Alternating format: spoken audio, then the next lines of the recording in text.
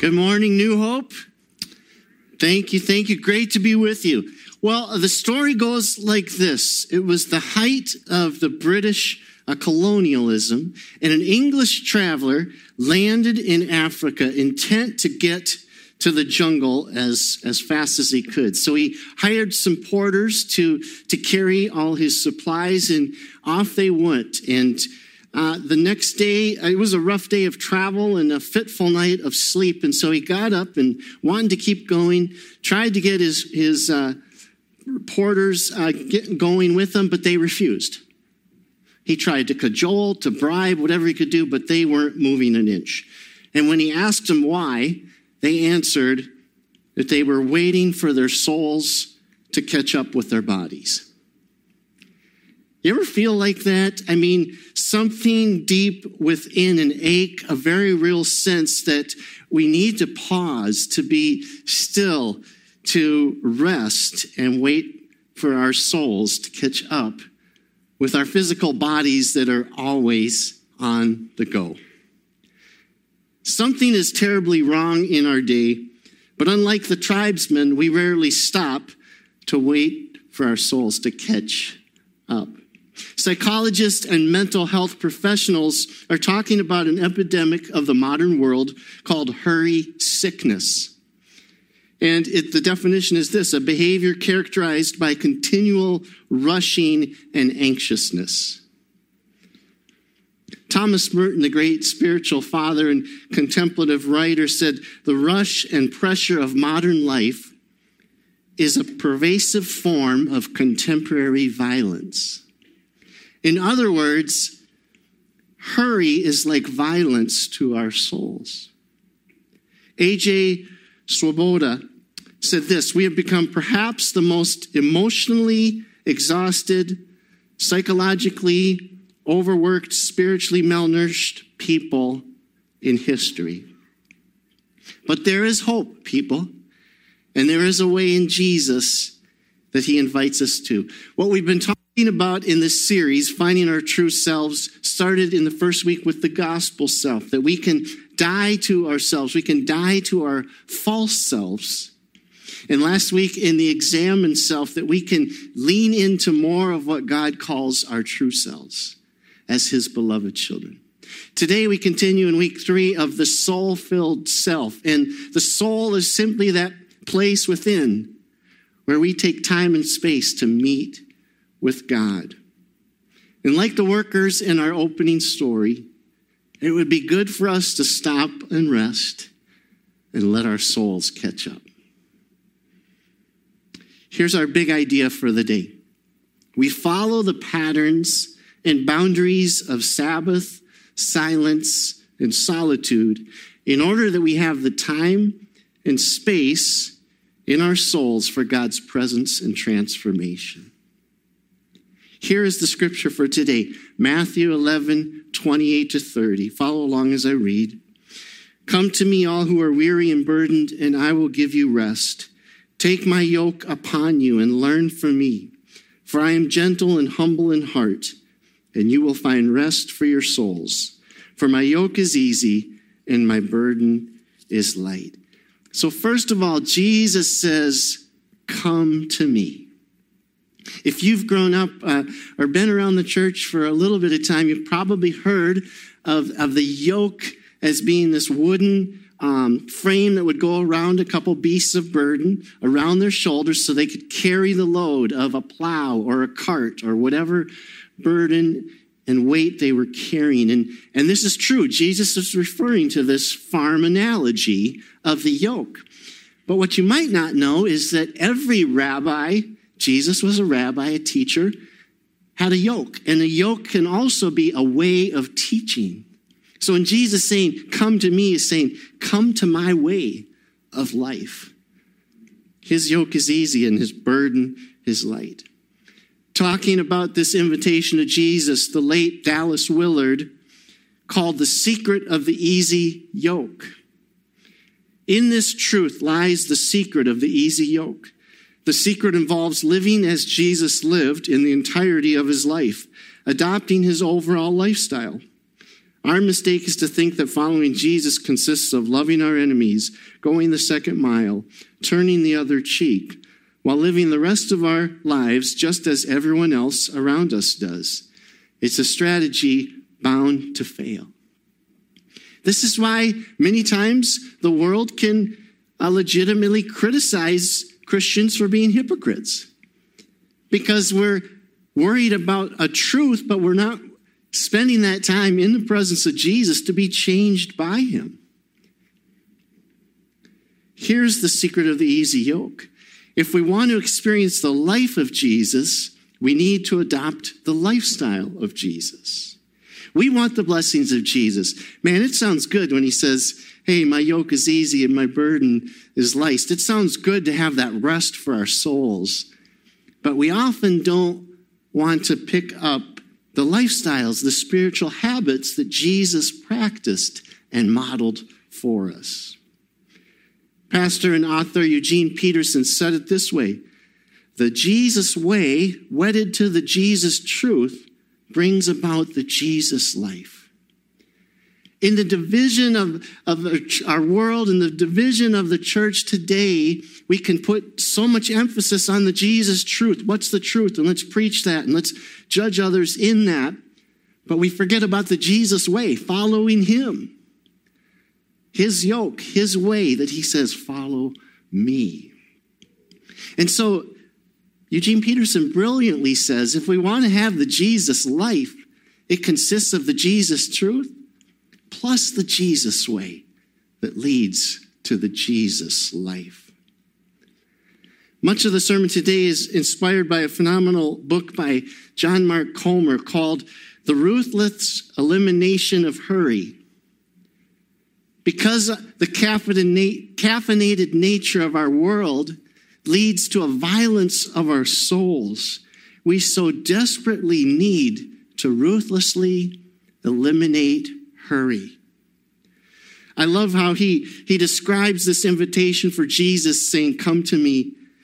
He says it's to step out of the burnout society to a life of soul rest. Step out of a burnout society to a life of soul rest. Doesn't that sound good? Jesus says, come to me and you will find rest, because Jesus runs on a different rhythm than our burnout society. And so he invites us to come to him. Secondly, he invites, learn from me. Come to me. Now learn from me. And we've said the main thing today is that we follow the patterns and the boundaries of Sabbath and silence and solitude in order that we can have time and space in our souls for God's presence and transformation. In order to have a truly soul-filled self, we not only need to come to Jesus to give him our allegiance and saying, I'm following you, Lord. There's no king like this. I'm following you. I'm coming to you. But we also need to learn from him and to pick up his ways and follow him and receive what we so desperately need. So I want to talk briefly about 3 spiritual habits, practices, spiritual exercises that Jesus did and he models for us. First of all is Sabbath. The word Sabbath comes from the Hebrew word Shabbat, which literally means to stop. Stop. Comer reminds us the Sabbath is simply a day to stop working, stop wanting, stop worrying, just stop. A few years ago, with one of my teenage kids, was learning to drive, and whether Aaron and I would be in the car with them individually or together, we'd be coming up on a stop sign, we go, stop, stop, stop. What is it? Stop. I think God feels that pain. People, take one day a week and stop. Rest. Pause. Receive my life. I love how, in the beginning, God sets this example, right? In Genesis 2. What does he say? By the 7th day, God had finished the work he had been doing. So on the 7th day, he rested from all his work. Then God blessed the seventh day and made it holy, because on it he rested from all the work of creating he had done. And John Mark Comer does a great job of kind of making a joke of the excuses we make for not practicing Sabbath. He says, did you catch that? God rested. Yeah, but I'm not really into Sabbath. I'm an extrovert. I like to keep busy. God rested. But my work is a demanding job, so I just can't make the time because God rested. I've got a couple young kids at home. I'll do it later on. God rested. We so desperately need to follow suit and follow that example. Listen to this fantastic quote by H.H. Farmer. If you go against the grain of the universe, you get splinters. And some of the splinters we get show up in our false selves when we're striving on our own to compare, to impress, to keep up with the Joneses. Anyone suffering from splinters today? We're not made to go against the grain of the universe. We're not made to go against God's way, God's best for us, because he wants to give us rest, and he wants to fill our souls with his presence. And in that, we find our true selves. But why do we fight this invitation so hard? It comes back to what we talked about a couple weeks ago. The deep idol of our false selves comes in us trying to lean on what we have or what we do or how we impress others. And that's exhausting because it never ends. So God gives us this command because we need it once a week to stop, to rest, and instead to find delight in what he gives us. You are not, right, what you do. You are not what you have accomplished. You are not what others say about you. You are who you are at the core of your true self because you're my beloved child. And we can rest in that. Jesus tells us the Sabbath was not made for man. The Sabbath was made for man, not man for the Sabbath. Sorry. You get the picture. See, the end goal is not to keep the rule. The end goal is to be in the presence of God and to receive his delight and receive his grace and receive his redefining of who we truly are. The yoke of Jesus is really a non-yoke because it's all on him. He's the vine, and if we are the branches and we remain in him, he will do it. What an invitation. The reason why we Sabbath, why we do spiritual disciplines is so we can experience the grace of God. And as we experience time with him, we are transformed more and more into his likeness. If you remember a couple weeks ago when we started this series, I said that knowing God and knowing self are interconnected. Because as we spend time getting to know God and being with him, we become changed. We become transformed more and more into our true selves. So there's Sabbath. Secondly, there's silence. In the book of Luke, there's at least 9 mentions of Jesus getting away to a quiet place. Luke 5:16 says, Jesus often withdrew to lonely places and prayed. And you can chart out Jesus' busy schedule in the book of Luke. And the busier he gets, the more he is in demand, the more popular he becomes, the more he withdraws to the quiet place. Seems counterintuitive, doesn't it? In that way, we're not very good followers of Jesus, are we? Because the busier we get, the first thing to go is the quiet time, isn't it? Jesus is on to something. Jesus has a better way. In C.S. Lewis's Screwtape Letters, he has the demons railing against silence as a danger to their cause. And what's their cause? It's the ruin of the Christian soul. The senior demon Screwtape calls the devil's realm a kingdom of noise and claims we will make the whole universe a noise in the end. In her book, An Invitation to Solitude and Silence, Ruth Haley Barton writes this: this willingness to see ourselves as we are and name it in God's presence is at the very heart of the spiritual journey. It is about becoming safe enough with God that we are no longer defending ourselves or hiding ourselves in his presence. And that's powerful, because the journey of the gospel self and the examined self and the soul-filled self is meant so that we don't have to spend time worrying about our ego and defending ourselves, or in shame and fear, hiding in the bushes like Adam and Eve. We don't have to do that. I had the blessing one time on a silent retreat to take a little time and to honestly examine my false self and what was God saying about my true self. And here's what I wrote. I want to find rest for my soul in you alone. I'm tempted to trust in my false self again. As a leader who prides himself in his pastoral position, may I be found in confidence in you, where you place me. And so I'm here, God, to let you love me beyond words in the quiet of my heart. Thank you for redeeming me and crowning me with your love and compassion. Thank you for tears today. You've unlocked some things in my heart. You've been answering some long-standing prayers. How can I not stand and give you praise? Here I am, fully loved, fully complete as your beloved Son.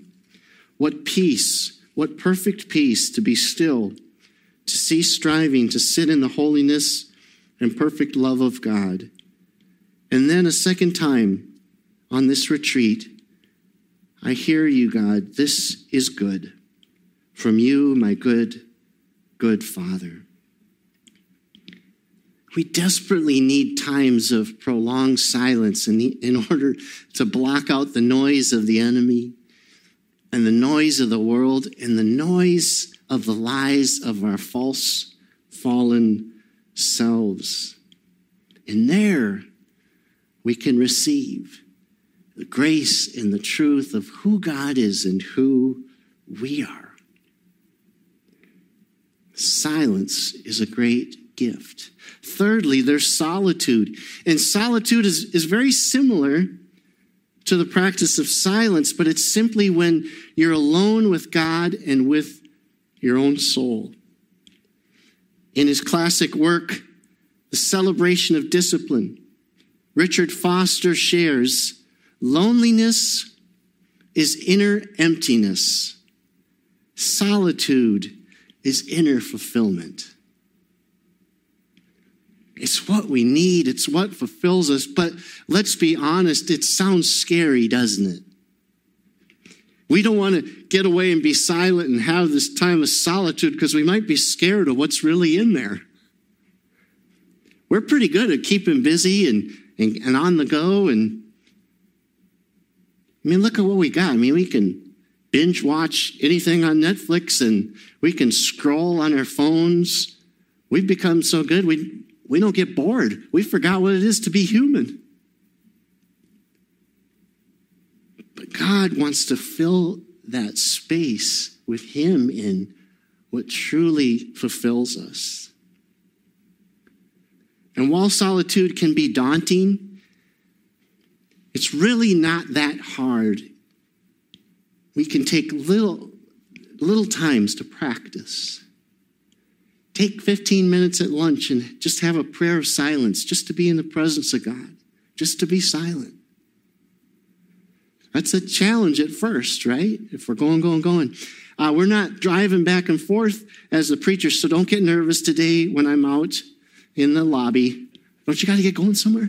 We're having 2 preachers on a Sunday now, but I kind of miss my windshield time with Jesus when I would drive back and forth. Don't get me wrong, I like talking to you, but I missed my windshield time with Jesus. I live on this lake. I work on this lake. I don't drive a long way.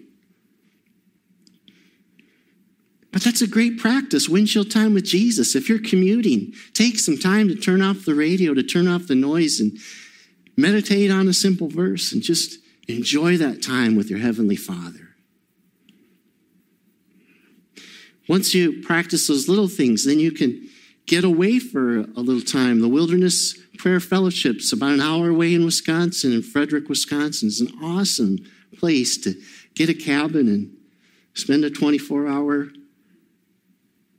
solitude retreat with God. We resist this and we make excuses, but God wants to blow us away when we carve out that time with him. I'll never forget, and I've probably told this story, but a few years ago, I was on my way to Covenant Pines for a weekend for a silent and solitude retreat.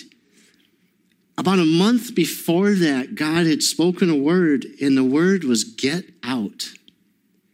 And I knew what it meant. It was for my brother.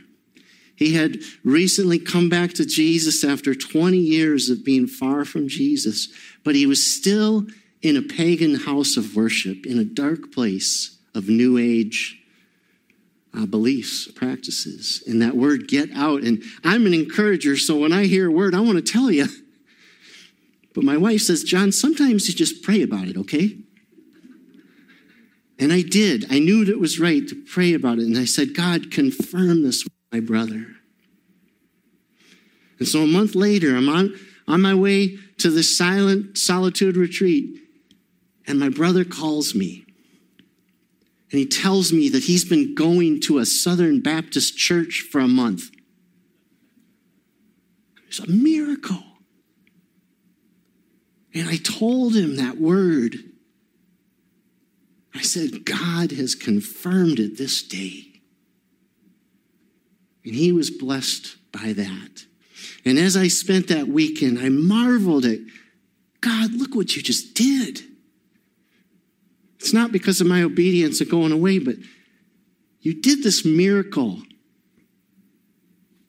while I set this time aside to be with you.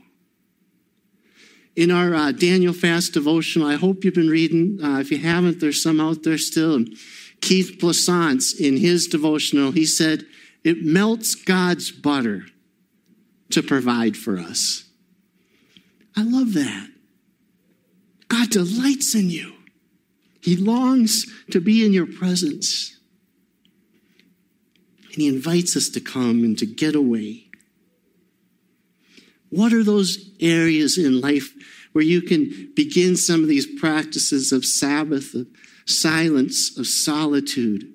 Where is it that you can find rest for your souls and time with Jesus? On Fridays, on my day off, in the winter, you can find me in my outdoor sanctuary on the lake where I have a little ice rink, and I've made a homemade Zamboni this winter. And my father-in-law, Jerry, was saying last night, maybe for the Daniel fast next year, you need to fast from doing your Zamboni. But I love being out there and being in God's presence and getting away with him, praying for others and working on my idol of my ice rink. But where is that place? Carve out little times of Sabbath, silence, solitude. Maybe you want to go out to the prayer cabin this week. You probably have to snowshoe or cross-country ski out there, but if you email us or call us at the office and want to come out for an hour or two, we'll heat up the cabin for you. Get away with Jesus because he's crazy about you. And he wants you to discover more and more your true self and let go of that false self. Would you pray with me? Heavenly Father, we thank you that there's no king like you. Thank you, Jesus.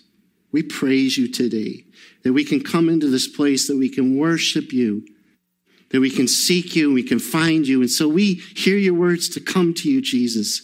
Help us come to you and to learn from you and to Receive your easy yoke, your light burden.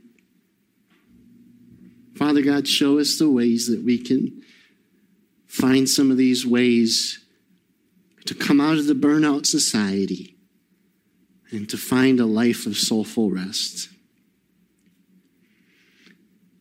Let us hear you, follow you, and love you, and worship you, and adore you. And we'll give you all the thanks and the praise and the glory in Jesus' name. Amen.